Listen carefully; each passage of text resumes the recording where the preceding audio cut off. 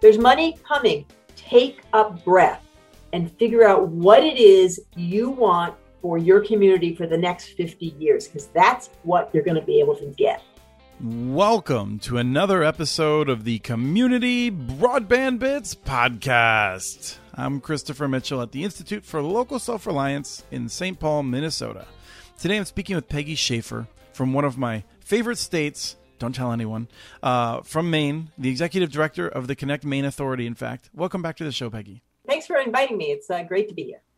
Yes, and I have to say that obviously my organization has deep roots in Maine, in the Portland area particularly. But Maine has been one of my favorite states for broadband too. The Maine Broadband Coalition that you've been involved with, historically that you still are involved with. But so many great folks, so many great partnerships, really interesting approaches throughout the state. Let me just start with a general question. You've also been active in helping to shape the broadband piece of the infrastructure bill. How are you feeling right now that language is sort of written in maybe like a kind of quickly curing concrete? I think it's a huge win. I really do. And here's why. I mean, I think there are holes, right? There are always going to be holes in federal legislation. But to me, the huge win is the significant shift from moving away from federally run programs to state-run programs. Because, I'm a huge believer that the states are the people doing this work. This is an on-the-ground, street-by-street battle, and the states are the people doing this work. And so to be able to put the money through state programs who best know the issues, best know the constituencies and the providers, I think is a huge, huge step for the federal government. I think it's a significant shift away from them to the actual people who do the work, which is, I think, really important. It's pretty broad ranging. There's money in there for digital equity. There's money in there for tribes. There's money in there for affordability. There's money in there for middle mile. While it could, of course, always be better, this is really good. This is really good. And it's really, it sets a path for future action that I think is really critical, right? I mean, we have to deliver. We have to deliver on this. I know we can, but we have to deliver on this. But once we do that, it lays a path that says, this is how we should do things from here on in. I really like that. I agree with your assessment. I think I'm not as overly positive in all the ways. I mean, I have some concerns and disappointments, obviously. I mean, the Biden administration got our hopes up in ways that, if you asked me in February, is the Biden administration going to prioritize municipal and cooperative networks? I probably would have said, probably not. But then he said he was. But here's what I would say about that, right? So there are states who, for mostly political reasons, have those bans, right? They do. This does allow for states that don't have those bans to do those kinds of activities, right? Yes. So it puts in states that don't have those bans. So again, it puts us on an equal footing, puts municipalities and other projects on an equal footing, because it's going to allow expansion in states where there aren't the municipal bans. But the other thing it will do, I think, it will put pressure on those states that have those bans to remove them. Yeah. I mean, that's a long-term strategy, but right. No, I agree, and that's the thing is that this is my version. This is good for multiple reasons to give the money to the states. One is that I've said this in multiple times. If the states screw this up, there will be political accountability, I believe. If the FCC got all the money and they screwed it up, I don't think there would be very much accountability. So this sets us up for longer term. Now, I want to come back to the states in one way, but I'm going to go down a different path. I was trying to figure out which path to go down. So the first is, for states that do screw this up, let's say that they squander this money, they give it to AT&T or Lumen or Frontier or something, and just not very much gets done. This $42 billion for infrastructure more or less should be the final amounts that, if spent correctly, would solve nearly everyone's unconnected problem, the people who have no infrastructure near them in rural areas. So if North Carolina or Idaho screw this up, should they have future federal funds available to them, or should the federal government say, you know what, now you're paying for it, for anyone that's not connected past this? That's a good question. I think there needs to be some level of accountability on the states for a couple things, right? We need to make sure whoever we give the money to builds what they say they're going to build. So that's an accountability. I mean, the Fed's got a lot of accountability on that, but we're going to need that too. I'm not sure what the answer is to that. Because I know that in our state, we guess, and it is a guess, because the data on all this stuff is really bad. But so we guess our hole is $600 million. It's probably a little higher than that. If we're going to achieve, 100 over 100, it's probably a lot higher than that, because the 600 million is really based on a back of the envelope guess of where cable is. And so if we're going to build 100 over 100, which is what our current state standard is, that number is going to be bigger than that. And so this potential 300 to 400 million come into our state. When you add in potential community funds and potential provider funds, should get us to, probably 700 million. That should solve most of our problems, right?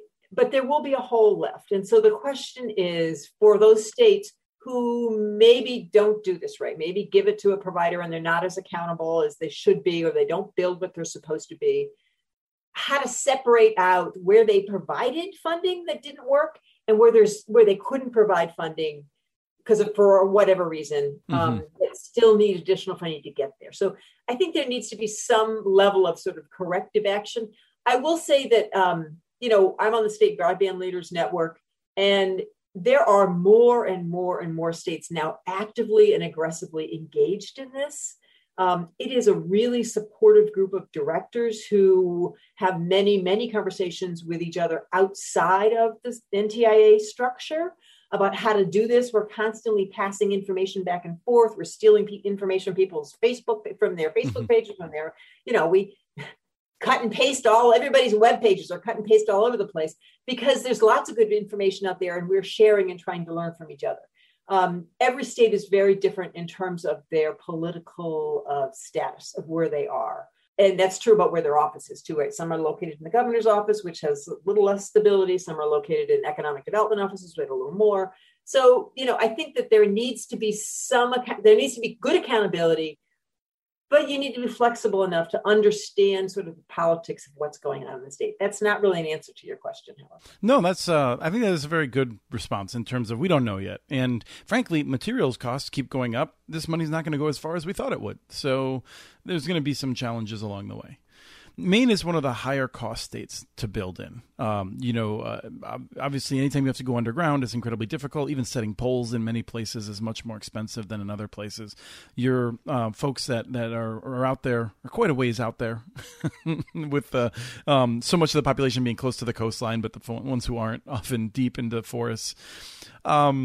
Do you have a sense of whether you're going to be able to start dealing with the underserved, or do you think almost all this money will be going to the unserved folks? A lot of that depends on the federal guidelines, right? How whoever ends up doing this, I think NTIA ends up interpreting the federal priorities, which are, the top one is 25.3, and the next one's 100 over 20. I think that we're going to get to some 100 over 20. I am hopeful that the money is flexible enough that we can begin looking at areas of the state that are, dense, in Maine, and that are low income. We have housing sections in Lewiston, for instance, and Portland and South Portland that don't have very good service, but we can't reach there because they technically have service. I am really hopeful that we can use some of this money to look at what other states are doing, like the New York City mesh thing and the Detroit mesh thing. If there's ways that we can do that, because for all of this money, it's really important that we step back. Our concern should be that people need to have access to broadband. They need to know how to use it. They need to have a device. They need to be able to afford it. And they need to have something running by their house they can connect to, right? And something running by their house, this pays for, and it pays for, to some extent, the affordability to a piece and how to use it to a small piece. But as we build these networks with this money, it's really important that we step back and look at the very basics of where those costs start. So do they start with middle mile? In Maine, we have essentially one connection to Boston, right? That's it. And so how do we as a state think about, if we're going to build this infrastructure, to make sure it's affordable by the time it gets to the customer end? So do we need more peering in the state? Do we need more middle mile? Who should own that middle mile? How do we keep those costs low so when we get to the end, the service is affordable?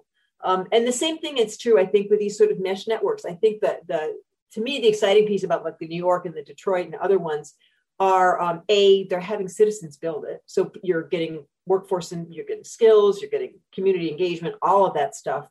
But the other thing is, once you build it, the people own it. And so you don't have you don't need that constant emergency broadband benefit to help pay for it, because it can be a lower cost because we own the infrastructure. Mm-hmm. And to me, that's a really important piece. And, when we talk to towns about municipal broadband, that's one of the conversations that we try to have. You need to look at affordability in your town, figure out how many people are low income, and there's always a ton. And then figure out how you're going to make sure that there is universal access here. And you owning the infrastructure helps that conversation. So that's my hope, is that this money isn't just, let's get something to the last mile so everybody gets connected. It really takes a moment and steps back and looks at the structures that we need to make sure that this is an affordable product by the time it gets to that last mile. Well, that's terrific. I want to talk more about what you're doing in Maine. Last year, there was a referendum in which people voted to put, I think it was $15 million, was it, toward broadband projects. How is that moving forward? So we have done our first round of funding. Connect Maine was created in 2007. And we've had a small amount of funding every year. It's basically an assessment based on a landline. So it's a decreasing revenue stream. And so we put out maybe, somewhere between $750,000 and $1 million a year in grants. So over the 12-year history, probably $12 million. Since last year, up until this fall of 2021, we're going to have put out almost $22 million in grants. So twice of what we have put out over the last 4 years. Some of that we did a small bit of COVID money, CARES Act. In this fall, we did about $6 million of that. We got that out the door in 2 weeks. And networks that were built by December. So unlike, USDA, who's still building networks. Mm-hmm. And then we have this broadband bond that passed last summer. We we're doing 2 rounds of applications for that. The first round was this spring, and we awarded about $8.6 million to, I think, 7 providers to cover about 9,000 locations. In that, we funded 3 municipal projects. Some of them were what we call provider expansion. So it wasn't like a universal build. It was like, I want to take my footprint and bring it out here. Those projects are mostly under contract and get going. We are always evolving, right? All this process is evolving. And so we are looking at our grant processes for the next round, learning what we did from this round. And we're going to be making some adjustments. Some of that is because we finally brought on smart people to help us run this. We hired Tilson Technologies and Vetro Fiber to help us both with the design and, more importantly, the mapping. And we're going to use that information to improve our processes going forward, which will allow us to make some significant process changes to help applicants, make it a little easier for towns to apply.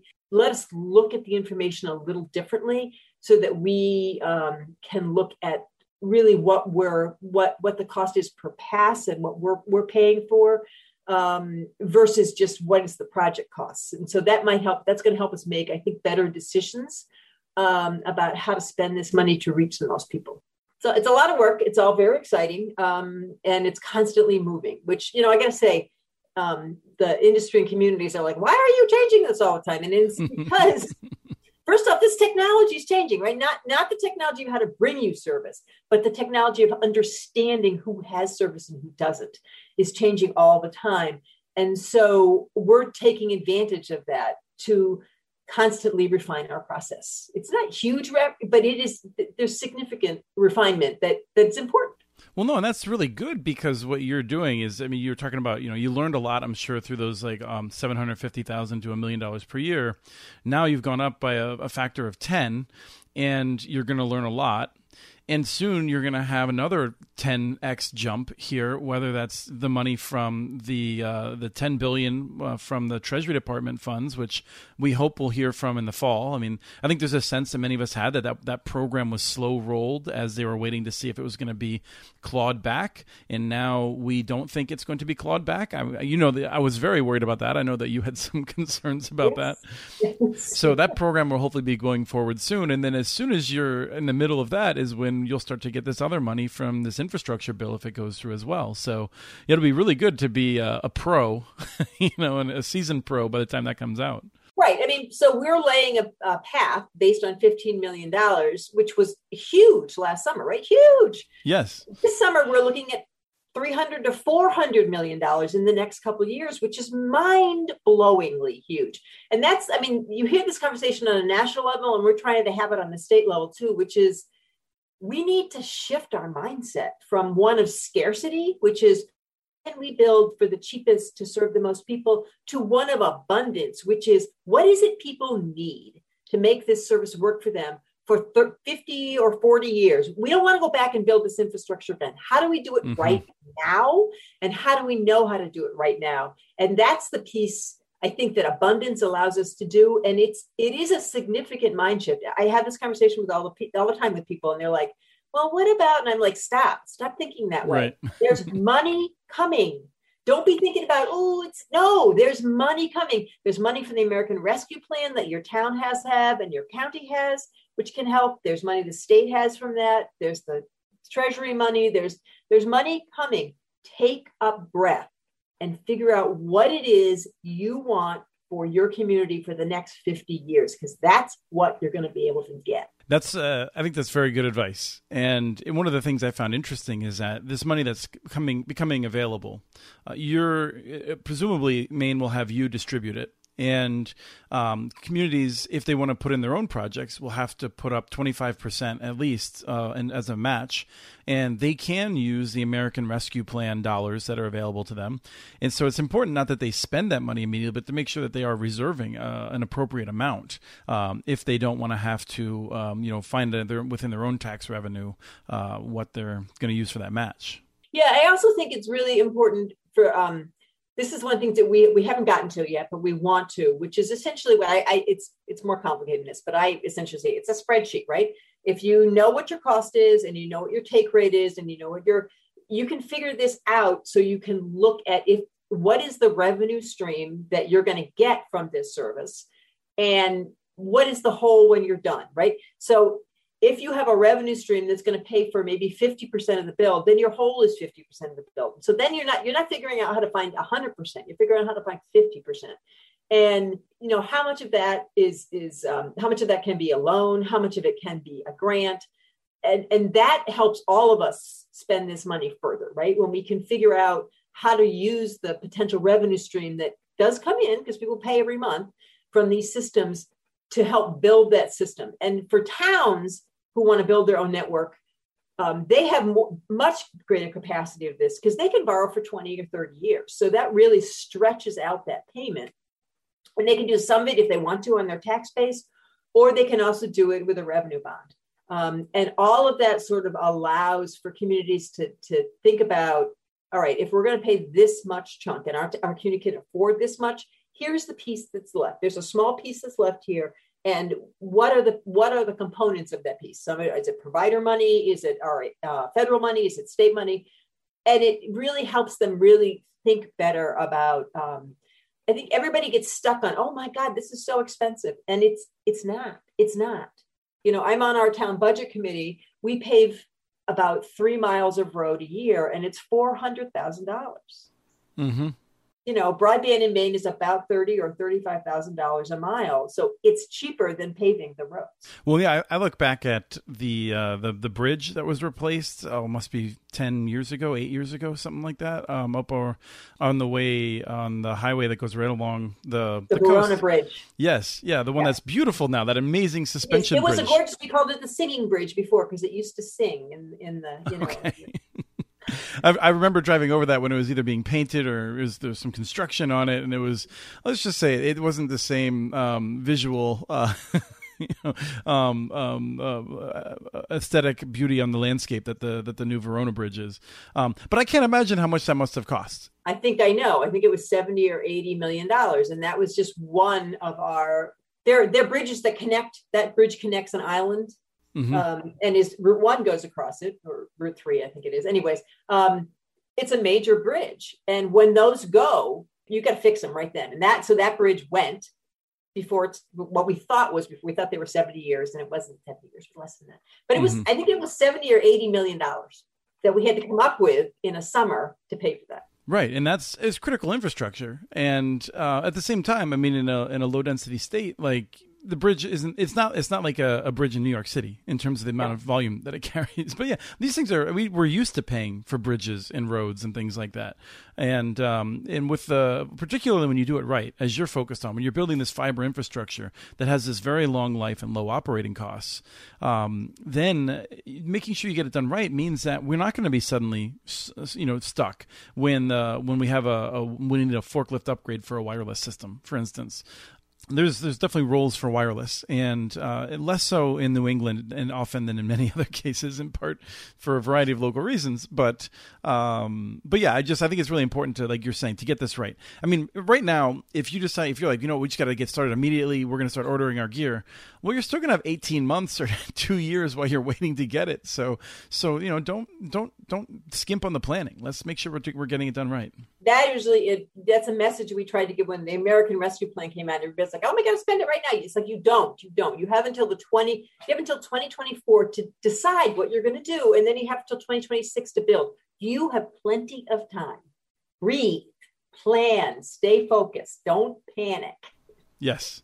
And Maine has so many local companies, and even it looks like Consolidated is now much more willing to partner in interesting ways. So there's a lot of good partners to tap into.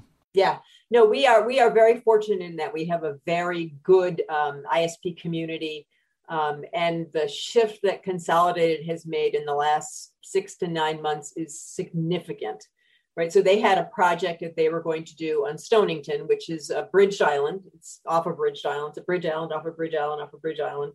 Another one of those critical bridges, the Deer Isle Bridge. And they were going to do DSL there.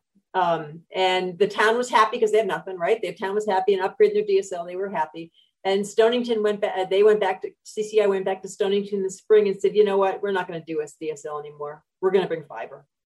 And it's like, wow. Mm-hmm. And that's a significant shift. And because there are a huge footprint in the state, it's a significant opportunity for us. Yes, and then they have the interesting partnerships with public ownership in New Hampshire, and I don't want to say anything negative about them. It's wonderful that CCI is doing this. Many of the incumbent telephone companies are not. If I'm living in Maine, though, I'm still looking for one of those local, nimble companies to partner with that you have so many of as well. They're doing the project they did in New Hampshire. They're doing the exact same model on an island, Long Island, off the coast of Maine, off the coast of Portland this year. We funded part of that project. Okay. And they're going to do the exact same thing where the town does a revenue bond. Our grant helps with that revenue bond. CCI pays essentially for the drops.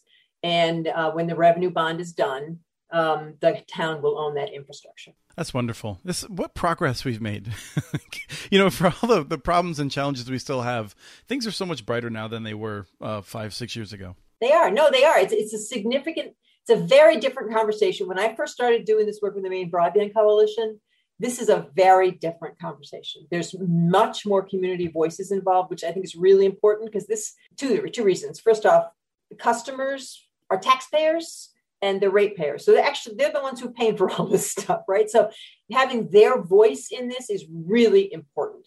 I think it's important not just for any potential for municipal broadband, it's also important around the digital literacy and digital inclusion. And it also gives the providers an opportunity to say, oh, wait, there is a market here. I can come into that town and I know I'm going to get a high enough take rate that I know I can build and I can pay it back. So those community conversations are really, really important. And I think the knowledge people are gaining about how this infrastructure can benefit them is only more and more helpful as we go forward, because we don't know what the internet is going to bring us. We don't, right? But who would ever guess that the largest hotel chain in the world, Airbnb, doesn't actually own anything, right? And that's because of the internet. So that's the kind of innovation that can happen over this. And it's really important that everybody has access to that resource.